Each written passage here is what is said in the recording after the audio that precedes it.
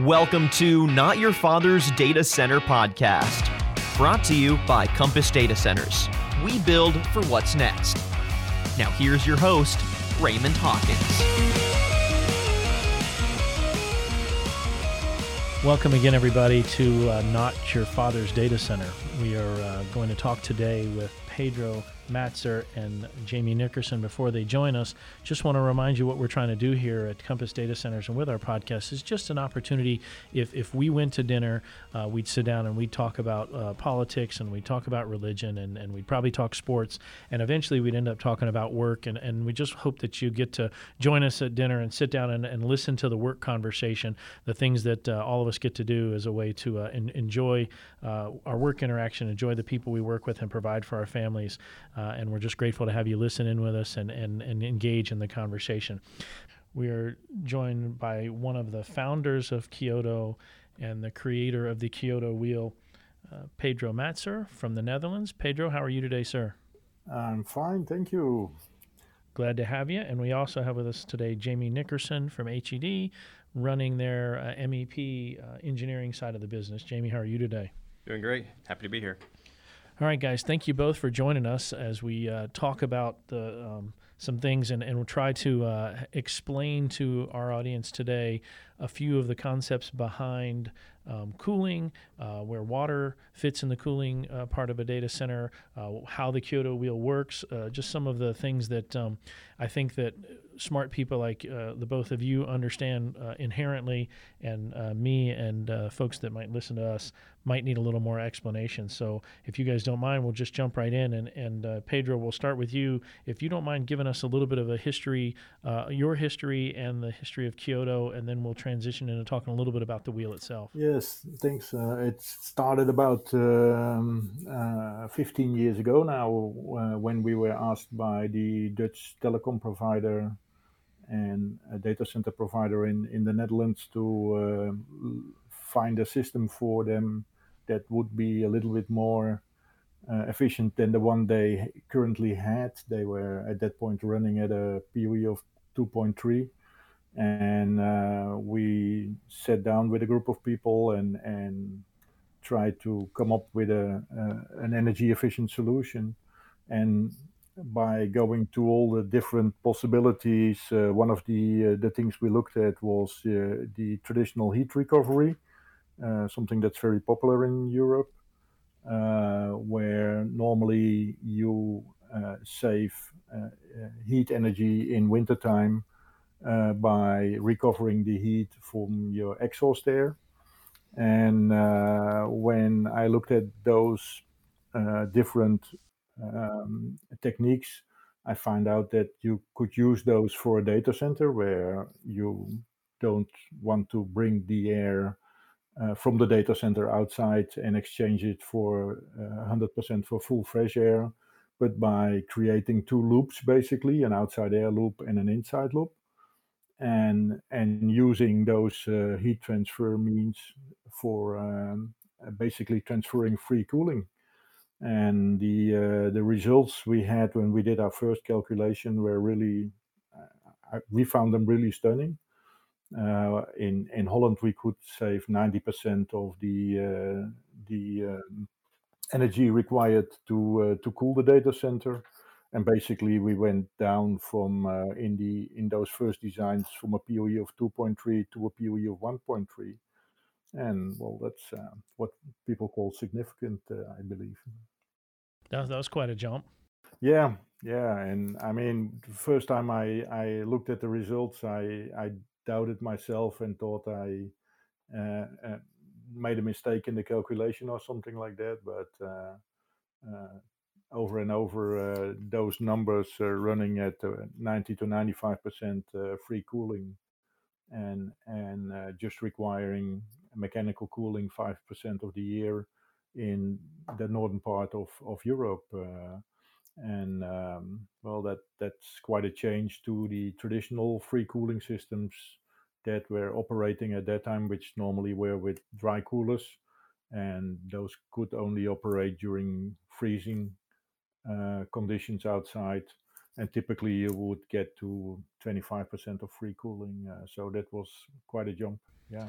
So Pedro, that's a little bit of where the request, Telecom asking you to help with their 2.3. Was that common back in the early 2000s that would be a PUE of a data center? Yes, I mean the efficiency of the data centers was in general quite low. Typically, you would see, and that was the case both in Europe and in the US. I know from studies on this that there was 2.5 times more cooling capacity installed in the data center than that was actually used, and all those fans were running using lots of power and being very ineffective, and that also had to do with uh, the lack of physical separation from the traditional data centers.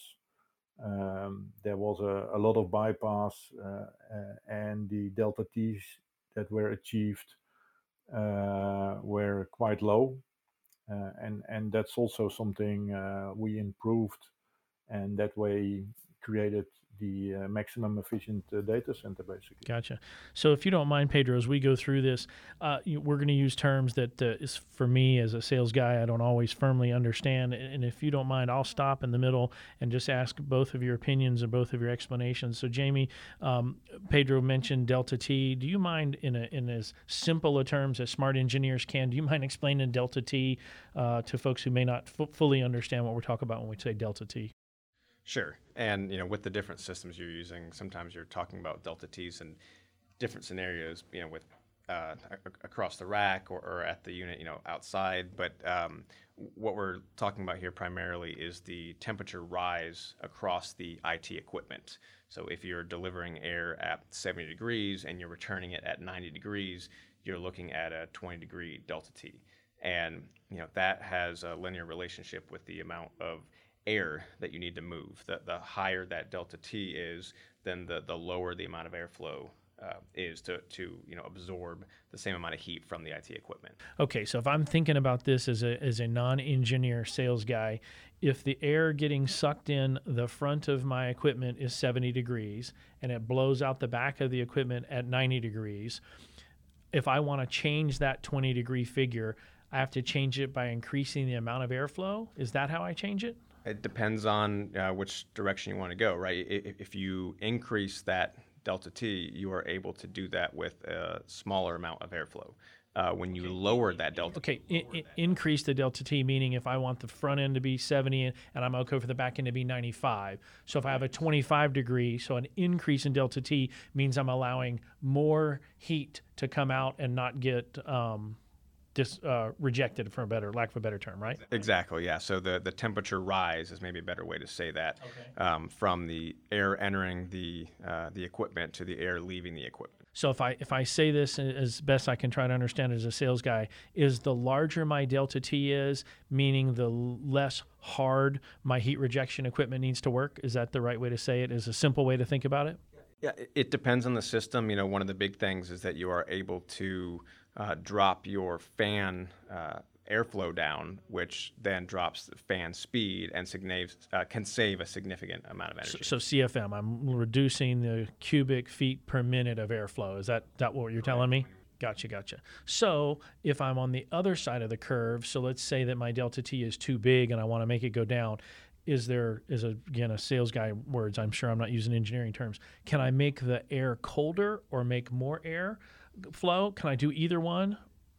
It really depends on the system. There are, the temperature of the air does come into play. When you look at purely the amount of airflow needed, that really is a temperature difference or delta T driven parameter. But the supply air and the return air have much more of an impact on the efficiency of the mechanical cooling system and or the amount of hours that you're able to economize. The higher you let those temperatures go, the more you can economize with outside air, because there are more times of the year that the outside air conditions are cooler than the operating conditions in the data hall.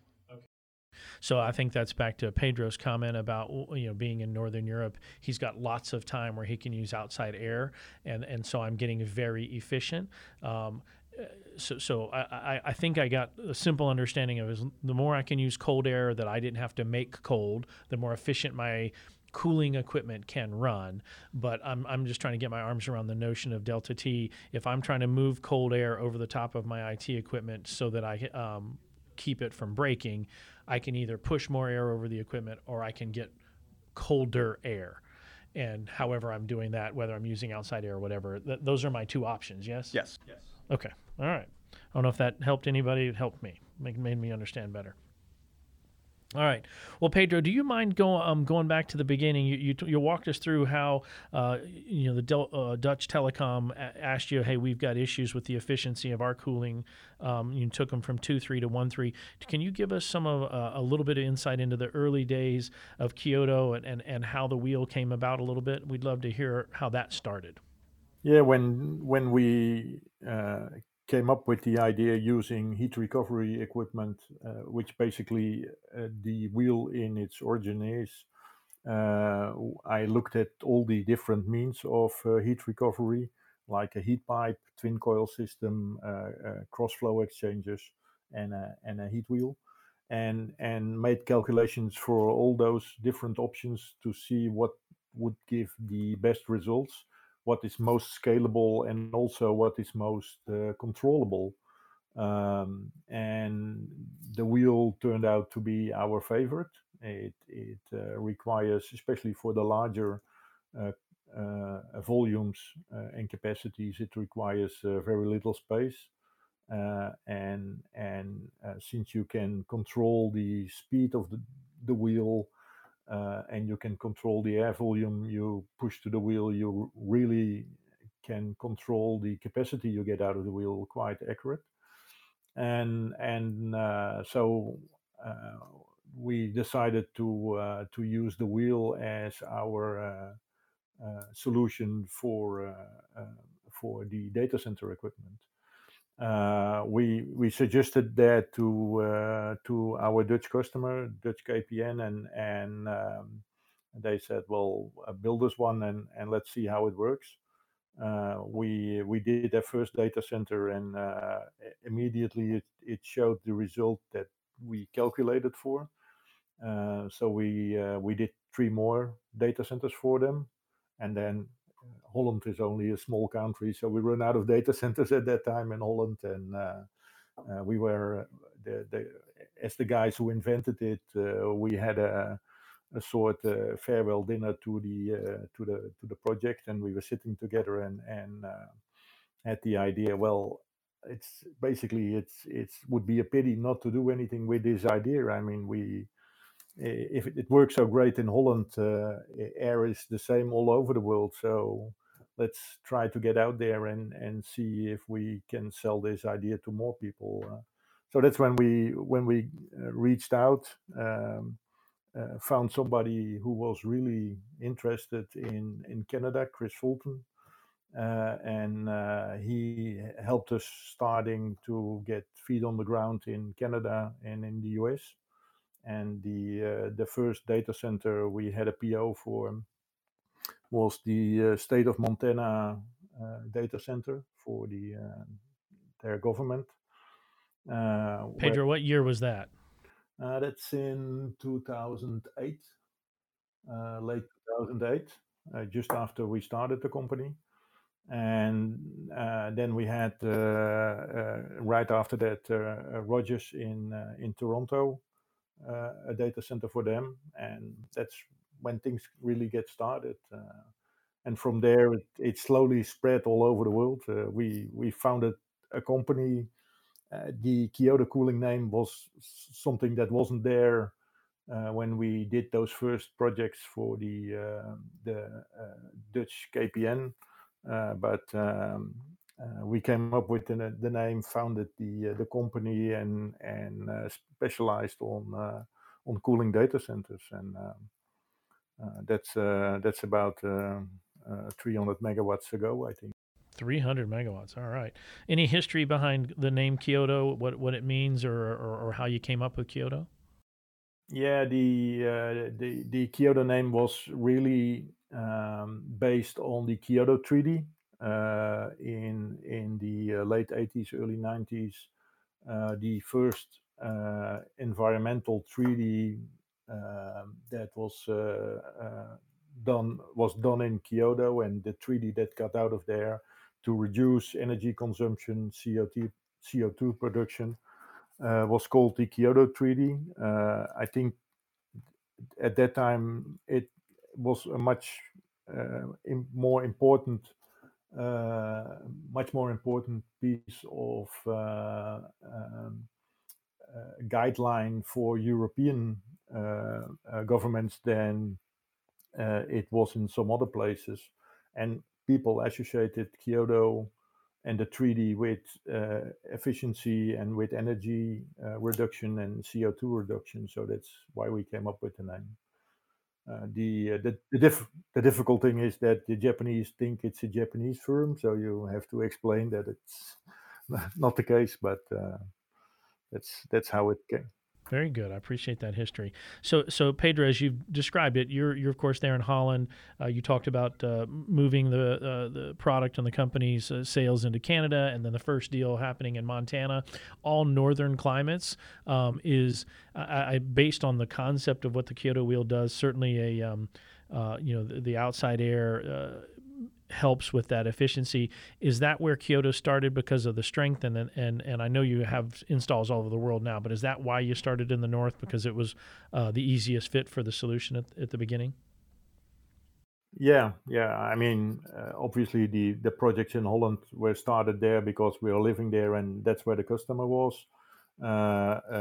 Chris Fulton, being a Canadian, started out in his own region. That's the reason those first projects were also in the northern part of the US and in Canada. The nice thing about Kyoto Cooling is that once I started to do calculations across the world, you see the efficiency is getting less when the climate is getting hot, but you still have enormous savings due to the fact that people associate the certain places. Like for instance, we did some stuff in Saudi Arabia, and everybody understands Saudi Arabia is a very hot climate, a lot of sunshine and warm temperatures. But that's during the day. So in your mind, it's a region where you say free cooling isn't possible.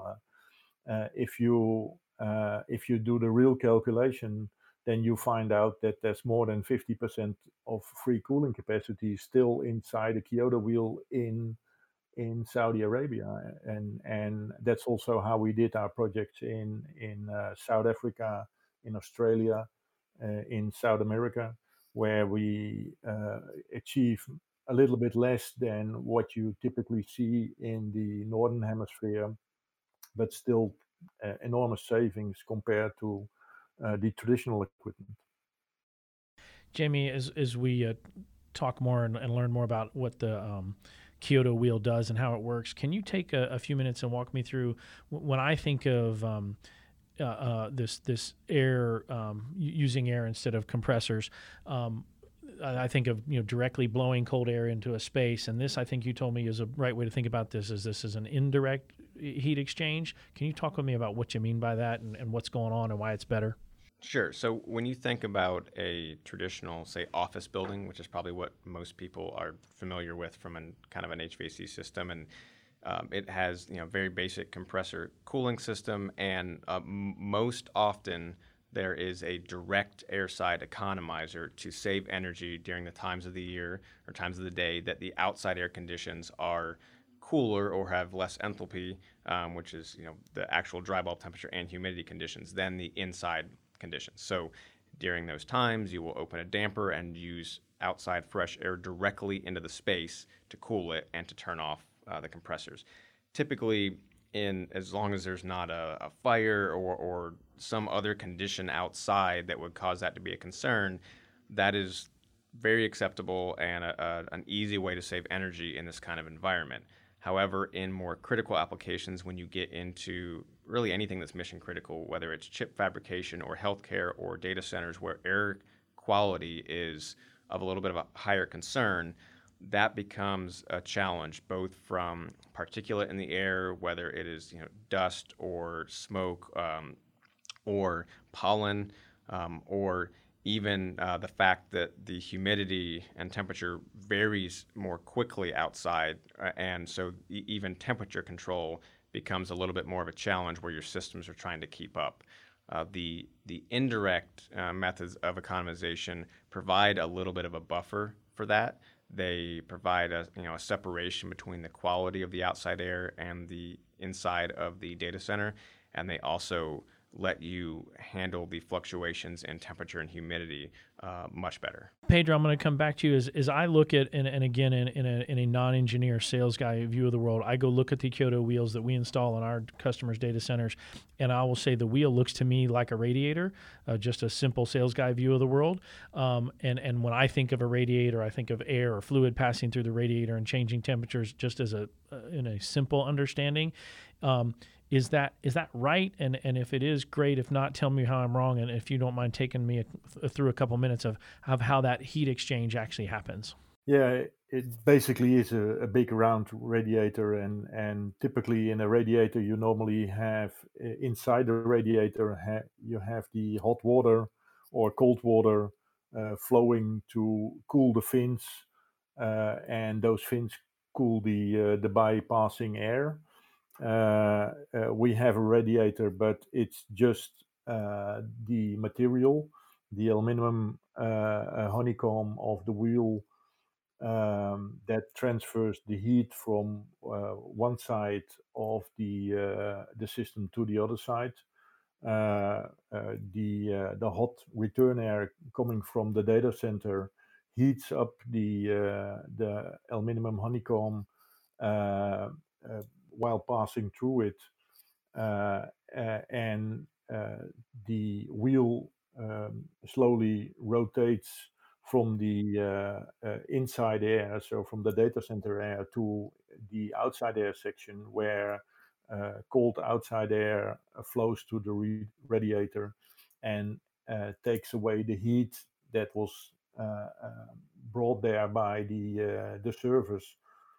Cools down the aluminum honeycomb while it rotates back into the airstream of the data center air, cooled at that point, heating up from the warm air returning from the data center, and by that cooling down the air temperature. And that's a continuous process, that wheel slowly moving. And it's basically the honeycomb mass that is your cooling mechanism. So, Pedro, I got another Kyoto wheel question, but I want to ask Jamie a question because you brought up a term that I, as a sales guy, I just think we make things colder. Let's just blow cold air in there. And I hear when I talk to engineers, they correct me and they go, no, Raymond, we're doing heat rejection.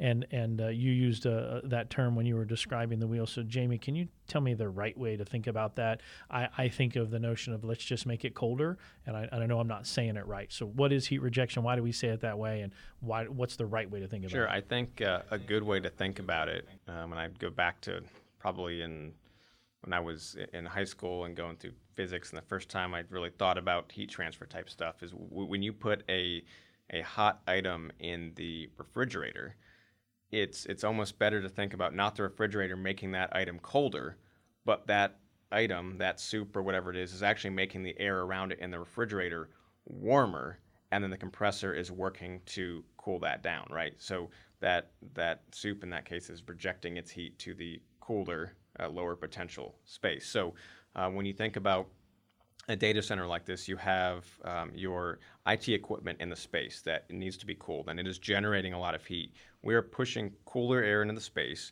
and that is getting sucked in through the cabinets. Sometimes it's pressure driven. A lot of times they have their own fans on there.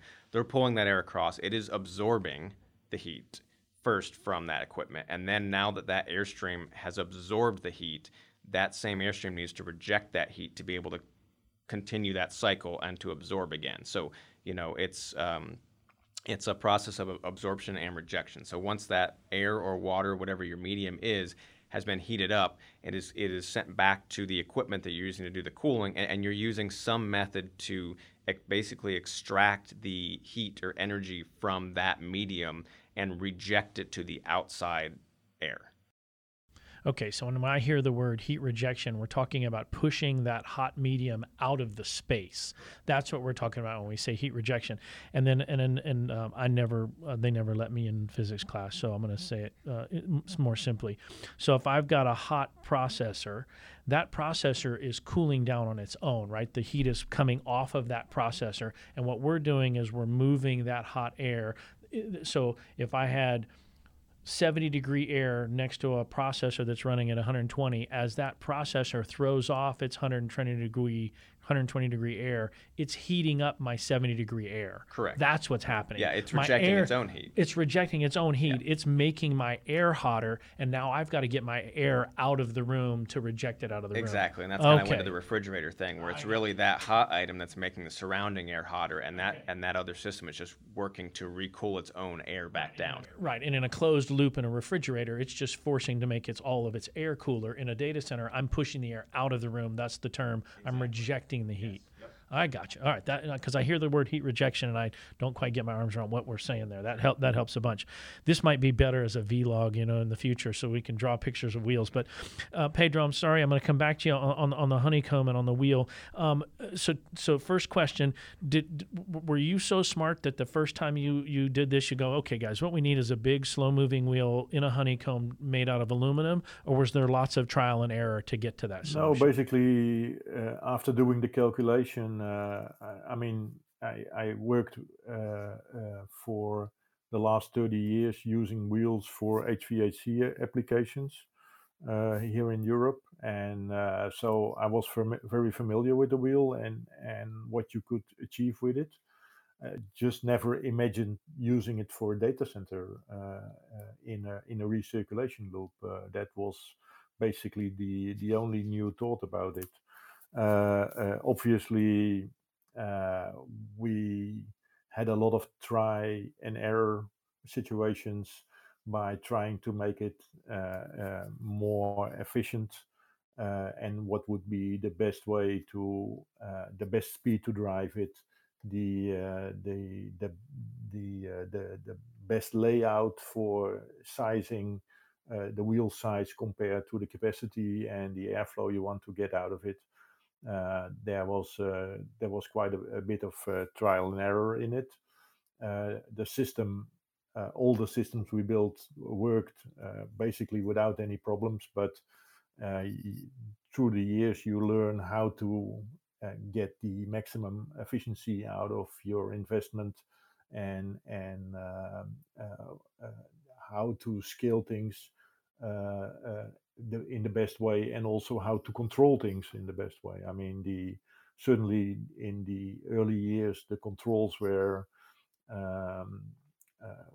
quite basic, and that's something we really developed into a state-of-the-art way to make sure you have the highest possible availability. Also from your controls and from the whole Kyoto cooling. Is the so if I understand you right, Pedro, you were using the wheel in other applications, and what was unique about Kyoto was to use it in the data center space. Is that the right understanding of how you're describing the genesis of this solution? Yeah. Typically, the HVAC applications bring in outside air, bring that into the building, and do heat recovery with the wheel,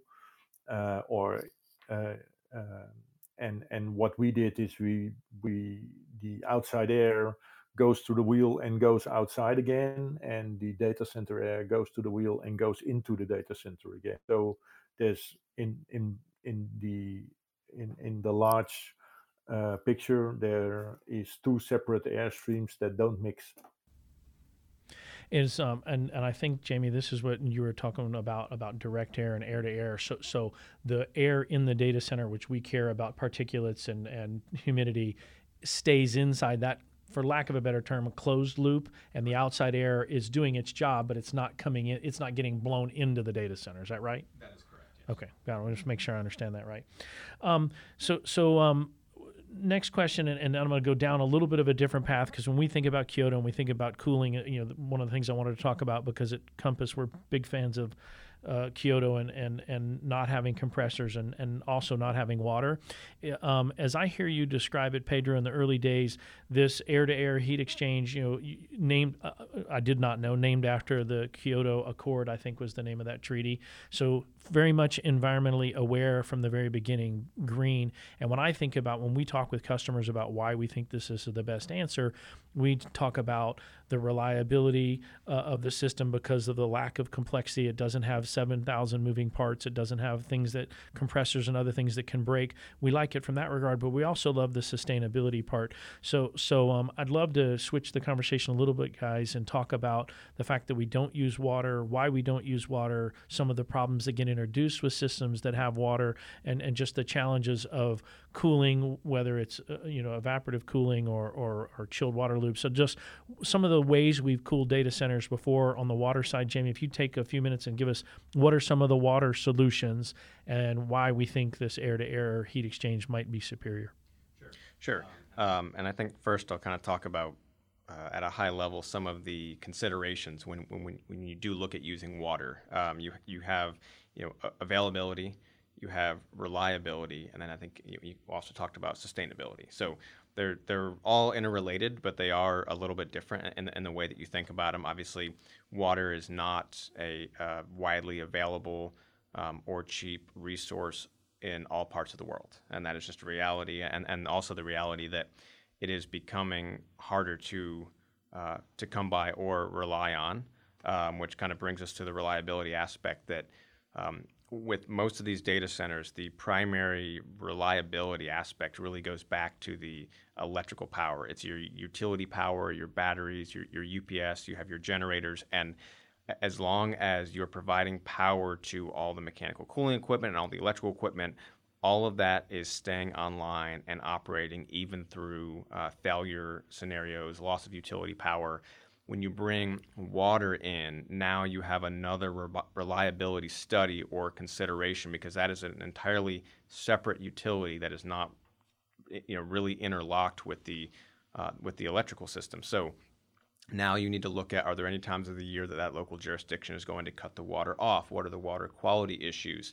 Has this area had or is expected to have any incoming drought scenarios, which is also becoming a lot more common, even in areas that haven't typically had that concern? And then from a sustainability standpoint, that really goes back to water usage. Even if it's available, are there project concerns or local concerns or just company goals in terms of reducing water consumption? I think if you look at like a cooling tower scenario, which is one that uses about the most water for any of the different systems out there, that's like typically 7 million gallons of water per year per megawatt. And so when you start looking at these campuses in a hyperscale level of 200-300 megawatts, that is a lot of water. So I think that is where the conversations become critical in our industry for water usage. And then in terms of how we use it, there's really a lot of different systems, and it starts the most water. Like I said, it's kind of going up to the evaporative cooling tower that is used to cool a water-cooled chilled water system that's then used to provide chilled water to the crawl units, as opposed to using something like the Kyoto Wheeler compressors in that sense. And that's the most water. There are scenarios in between where we use direct evaporative cooling, where we're using outside air and we're misting essentially water under that for adiabatic cooling. We also have another method where people use various indirect evaporative cooling methods, again, where there's air quality concerns, and that kind of separates that. But in all cases, you're using water, and even if you're reducing it by 80% by going with a direct evaporative method as opposed to a cooling tower, that's still 80% of 7 million gallons per year per megawatt. So it's still a very large number. Yeah. So I want to try to restate it just to make sure that I understand it. So the first point I think I heard you made is we've got reliability, we've got sustainability, and the reliability and availability issue. We already recognize that from a power perspective, right? We've got generators and we've got dual power feeds and we've got substations. And we all get that part in the data center business. But by adding water to your data center, it's a whole separate subsystem that we've got to depend on the utility to provide us from an availability perspective. That's what I think was the first point, right? Absolutely. And so, yeah, you're looking at the like I said, the reliability of that water source. You're looking at the water quality. What additional water quality measures are you going to have chemical additives or different things to that? And then you also have to look at potential for water storage. If water is utilized in your primary cooling and heat rejection for the site, then that realistically cannot go down, or you have lost your my reliabilities. You're one of your nines, right? You've lost that, or maybe a couple at that point. So the reality is at that point you're needing to store water, you're needing to treat that water. You're having to pay to have a tank and space for that to store it, and figuring out how long that's needed for, and usually that's a minimum of 12 hours, 24 hours, whatever that's decided for uptime or whatever your current agreement is with a particular client or tenant. So that becomes a cost and space issue. Yeah, land utilization, storing water, it's not small and easy to store. Just like I have belly tanks that make my generators run, and people want to know how much fuel can you put in there and how long is that thing going to run. I got the same consideration, but now I have it with this heavy element of water of where am I going to put it. It's going to take lots of space. It's going to be super heavy. It's going to eat up a lot of the land that I use, as well as now just availability of water. Can I get the kind of water I need? I'm in an area where I got water. So from an availability, sustainability standpoint, that makes a lot of sense. I appreciate that. I'm going to ask for one more clarifying point. So the first one was it's a whole nother layer that challenges my availability and my reliability. The second point I think I heard you make is it just uses tons of water at the high end. I think you said 7,000? About 7 million per 1 megawatt. It really depends on the system. Gallons. Yes, yep. Oh my goodness. And then evaporative cooling, just want to make sure I got my arms around that. I've got hot air coming in a simple concept, one side of my airflow. I mist water over the top of it. That hot air causes the water to evaporate. The exchange of evaporation drops the temperature of my air and cools my air. Is that what I'm doing?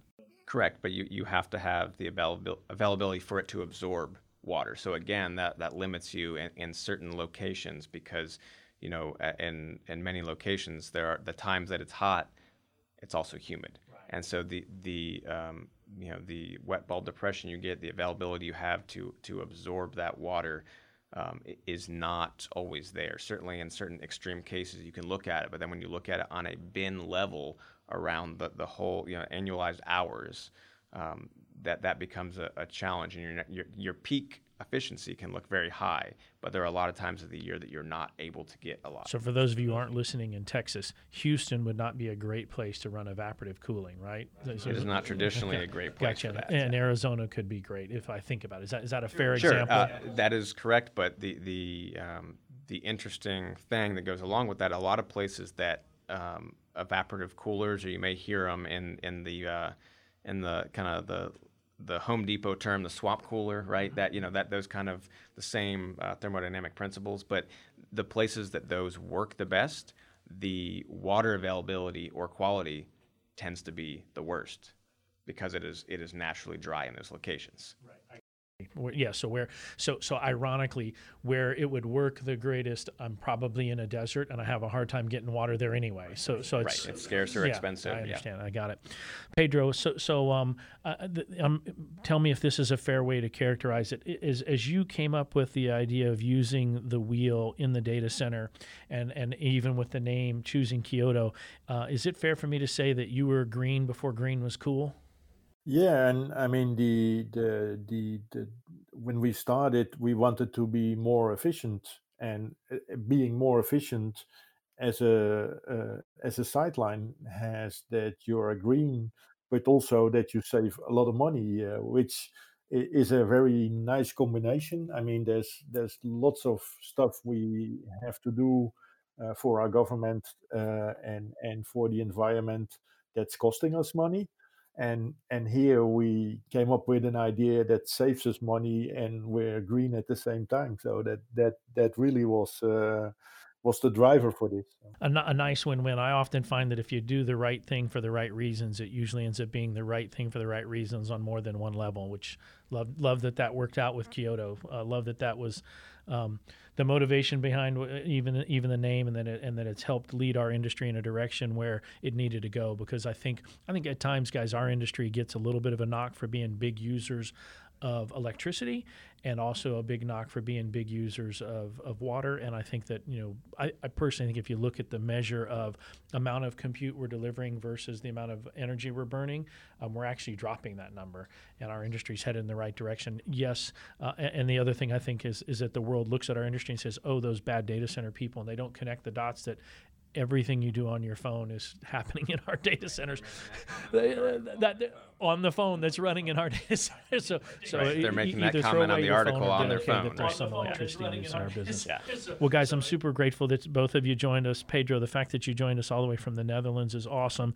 At the end of each one of our podcasts, we've got a bit of a tradition started where we give away fabulous prizes to our guests. And this here we are on the 12th of March. What we've decided is that both of you can attend any Major League Baseball spring training game you want in the next 2 weeks, or any NCAA tournament basketball game in the next 2 weeks you want, all expense paid by Compass Data Centers.